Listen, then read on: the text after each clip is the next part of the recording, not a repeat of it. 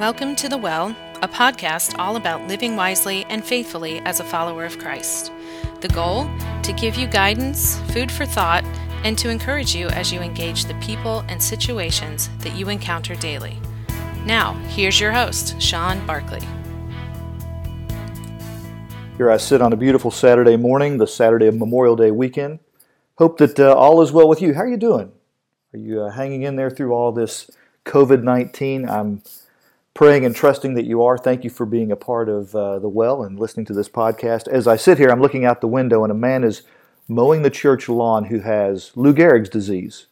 And what an inspiration. I just can't get over. I can't quit watching him just back and forth on that riding lawnmower.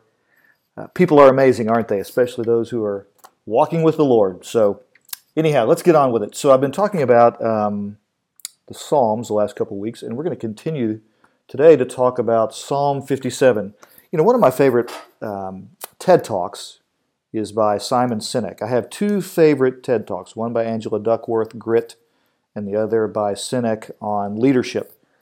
And I just wanted to revisit Sinek's TED Talk on leadership this past week, and he reminded me of a story that I probably originally heard from him 10 years ago, about a man named Samuel Pierpont Langley. Is that a name that you know? So he lived about the story I'm going to tell is about 120 years old.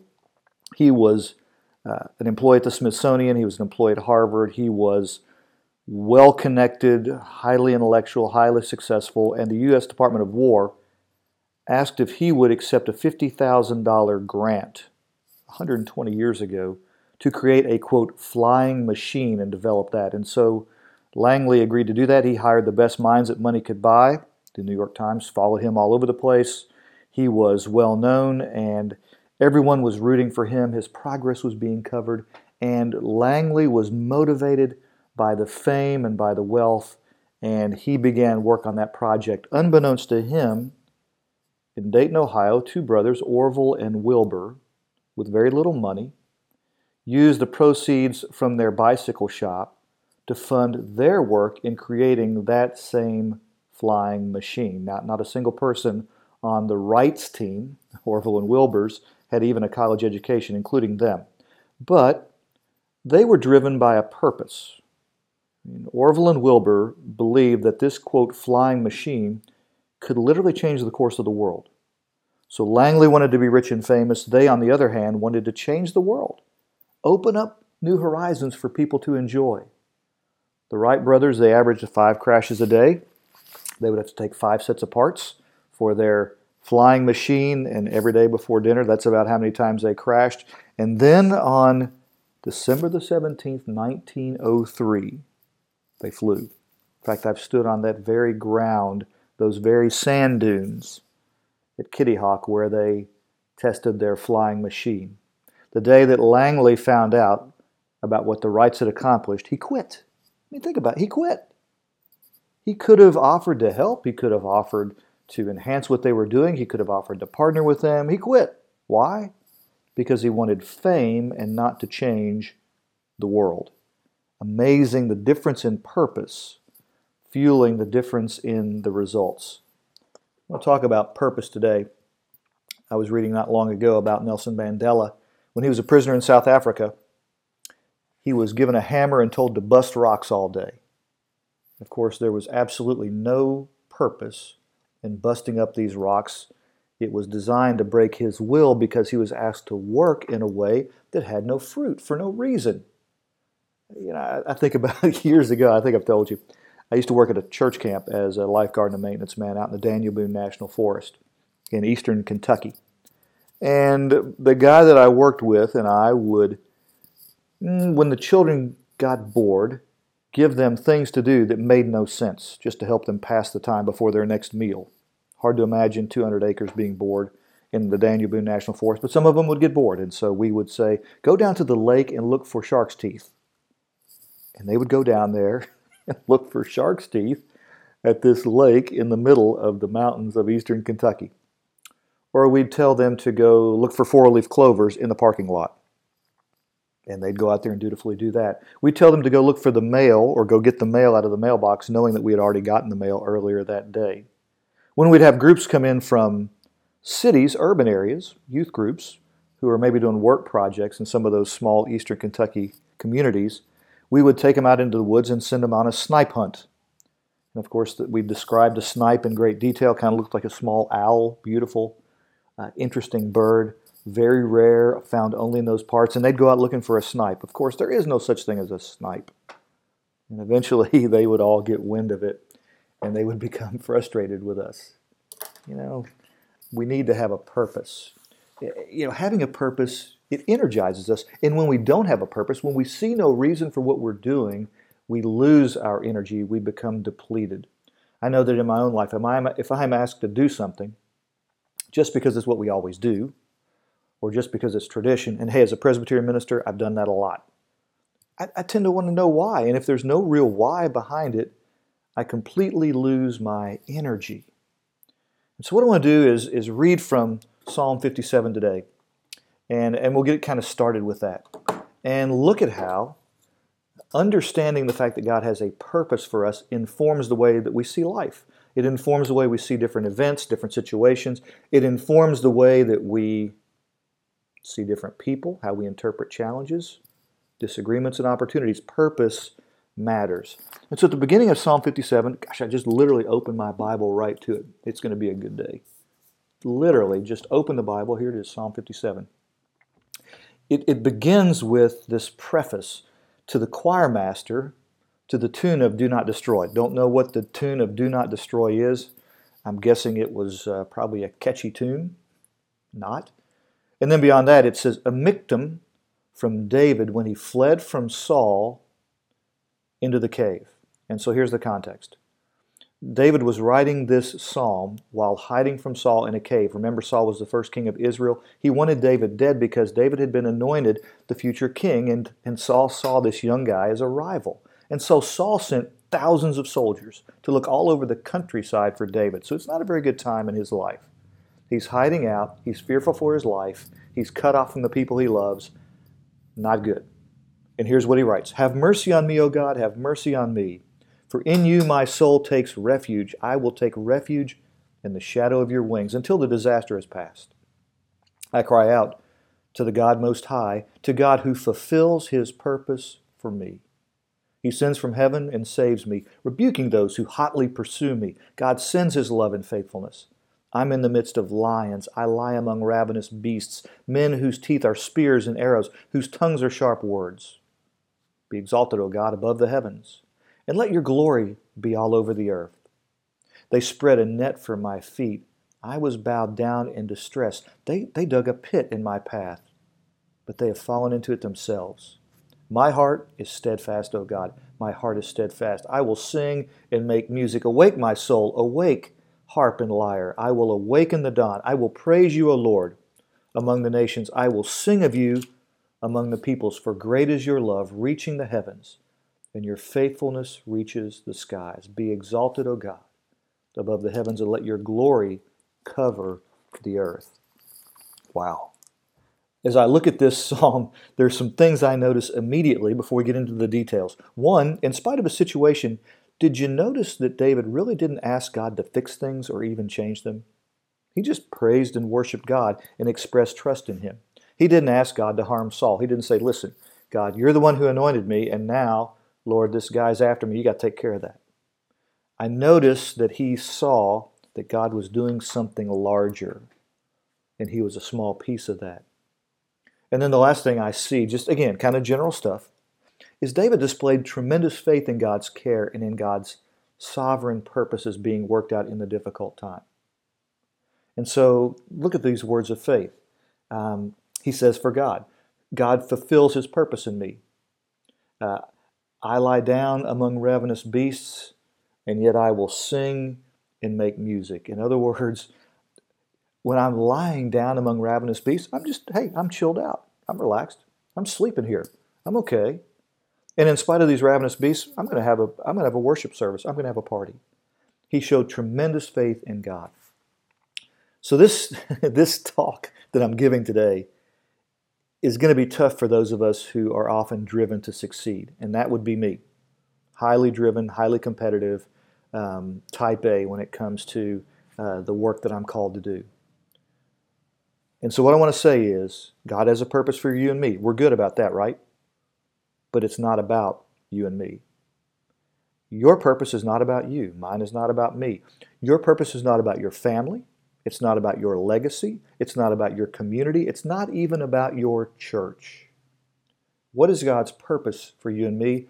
Verse 5 of that psalm, "Be exalted, O God, above the heavens. Let your glory be all over the earth."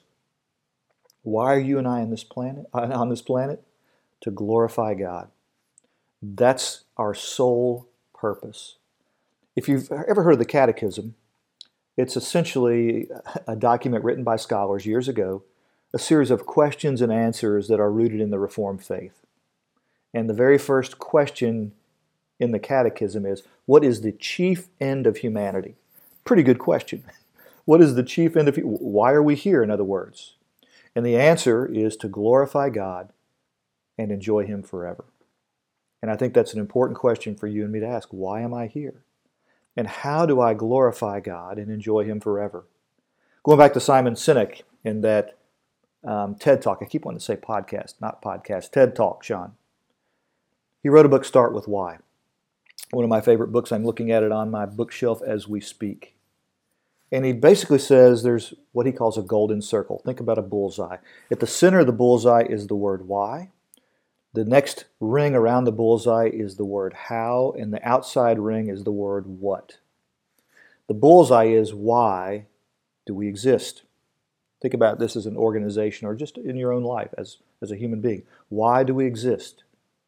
The second ring is, how do we exist? And the third ring is, what do we do to exist? And what Sinek observes is that many failed organizations, and I would say many frustrated people, start with the what. What do we do? What are we going to do here? And after we decide what we're going to do, we just go through those motions. And so many of us go through life consumed with what we're to do and how to do it rather than why we are doing it.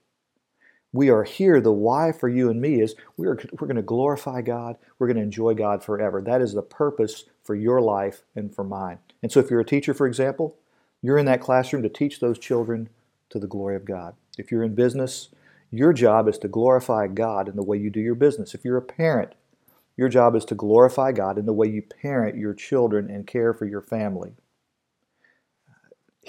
You know, God has an ultimate purpose for you and me, and it's not about you and me. I was reading in that book about Volkswagen. You know, the word Volkswagen means car of the people. It was to be fun and carefree. You know, you think about the little Volkswagen Beetle, and they're just fun little carefree cars. And then Volkswagen decided they would introduce to the market a $70,000 car called the Phaeton. And they sold very few. Why? They weren't faithful to their why. They weren't faithful to who they were. They weren't faithful to their ultimate purpose. So you and I, our ultimate purpose in life is to glorify God. Now, you know, when I say that, I know it's kind of lofty, soaring language. Let me help you think about what it means to glorify. In the book of 1 Chronicles, chapter 16, to glorify God is to worship the splendor of God's holiness. And so we are drawing people's attention to God and not to self. We're helping others see God's power through us, to see God's grace through us. We are encouraging them to appreciate God and to worship God. So we glorify God by pointing people to Him and doing what He has told us to do in life. You know, after I preach a sermon, when I was a young preacher, I'm not young anymore, not old, not young, I used to love when people would say, "Hey, what a great preacher." That was my goal. Not very good. As I have matured over the years, my goal is not for people to say, "What a great preacher." My goal is for people to say, "What a great God," after I conclude a sermon. Your purpose is to glorify God. Psalm 106, verse 8, "Yet God saved Israel." Why? "For His name's sake, to make His mighty power known."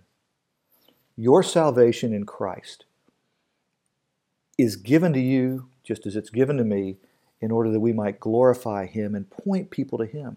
That's what our purpose is. Now you might be wondering, let me pause here. Why does God need to be glorified? Great question. I mean, God doesn't need our adulation in order to feel like God. He doesn't need us because God is sovereign. Here's what I want you to remember. This is what Paul wrote about God's glory in Philippians chapter 2. Jesus made himself nothing, taking the very nature of a servant, being made in human likeness. And being found in the appearance of man, he humbled himself and became obedient to death, even death on a cross. How do we see God's glory? We see it in Christ. Jesus didn't flaunt his power. He didn't flaunt his position, unlike what you and I do. No, his glory, the splendor of his holiness, was seen in his sacrifice for you and me. And that inspires me to give God glory. So we are not giving glory to a God who's just like soaking it up, saying, everybody just bow down and worship me because that's why I created you. No, we're bowing down to the one who says, I created you, I don't need you, but I love you so much, I've literally given my life for you. Paul concludes, therefore God exalted Jesus to the highest place and gave him the name that is above every name, to the glory of the Father.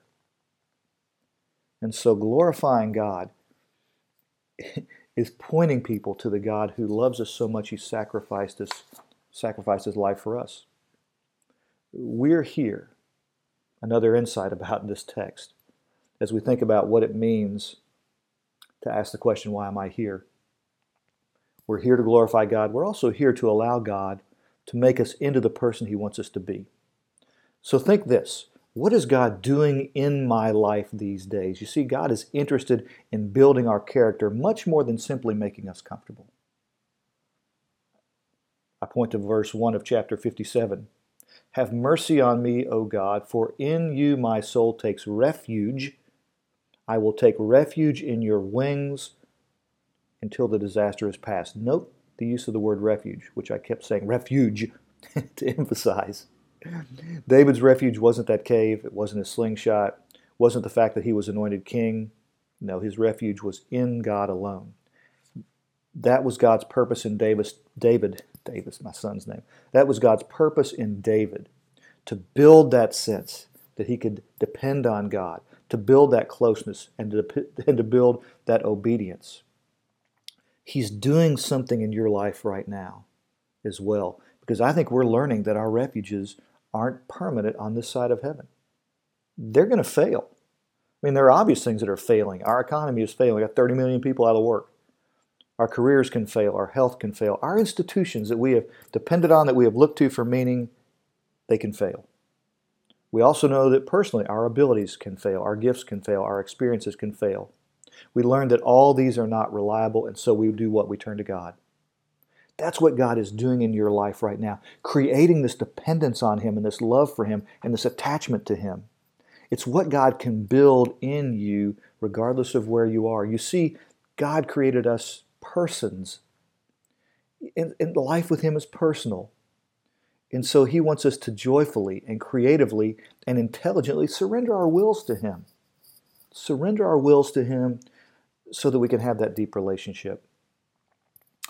I'm going to confess here that I've been upset with my son this week. And I don't get upset with him very often. He's an awesome guy. But he's struggling right now, and I should know better. He's struggling because, graduated from college, no graduation, no recognition. He can't go anywhere. He can't see his friends. He's kind of cooped up in our home. He's 24 years old. It's hard, and I totally get that. And he's in a bad mood. And I've been upset with him for struggling, not because... Well, I'll tell you why I've been upset with him. I'm upset because he's made my home life less enjoyable. His struggles make my life less tolerable. In other words, I'm upset with him because of how he's making me feel. I'm not thinking about what he's going through. And so who is it about? It's about me. It's not about him. He's going to get through this. I'm going to get through this as well. But I have to remember that God can use this situation in his life to build this connection, to help him see that God is his refuge. And so rather than get mad at him, what I need to do is say, God, help me help him understand what you're doing in his life. You see, when you and I cooperate with God, when we yield to him, when we surrender to him, He will fulfill His purpose in our lives. David said in verse 2, I cry out to God Most High, to God who fulfills His purpose in me.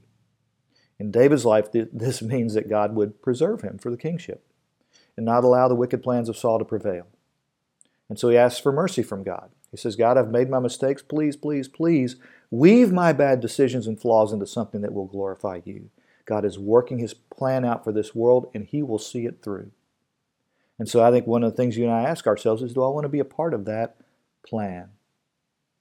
And what boggles my mind is this. Once we proclaim, God, I don't want to be the center of my universe, then God continues to work out His plans for our lives. But as long as we try to make it about us and make ourselves the center of the universe, life does not work out quite so well. You see, God's not asking us to find shark's teeth on the side of a lake in the mountains of East Kentucky. He's not asking us to find four-leaf clovers in parking lots. He's not taking us on a snipe hunt. God is saying, I have created you beautifully. I've gifted you. I've given you intellect, all so that you can glorify me. And that's the purpose of your life. And so I'm getting long-winded in these, I know. But just some food for thought today. Go back and read Psalm 57 again if you would. But just remember, God has a purpose for your life, and it's not about you. He has a purpose for mine. It's not about me.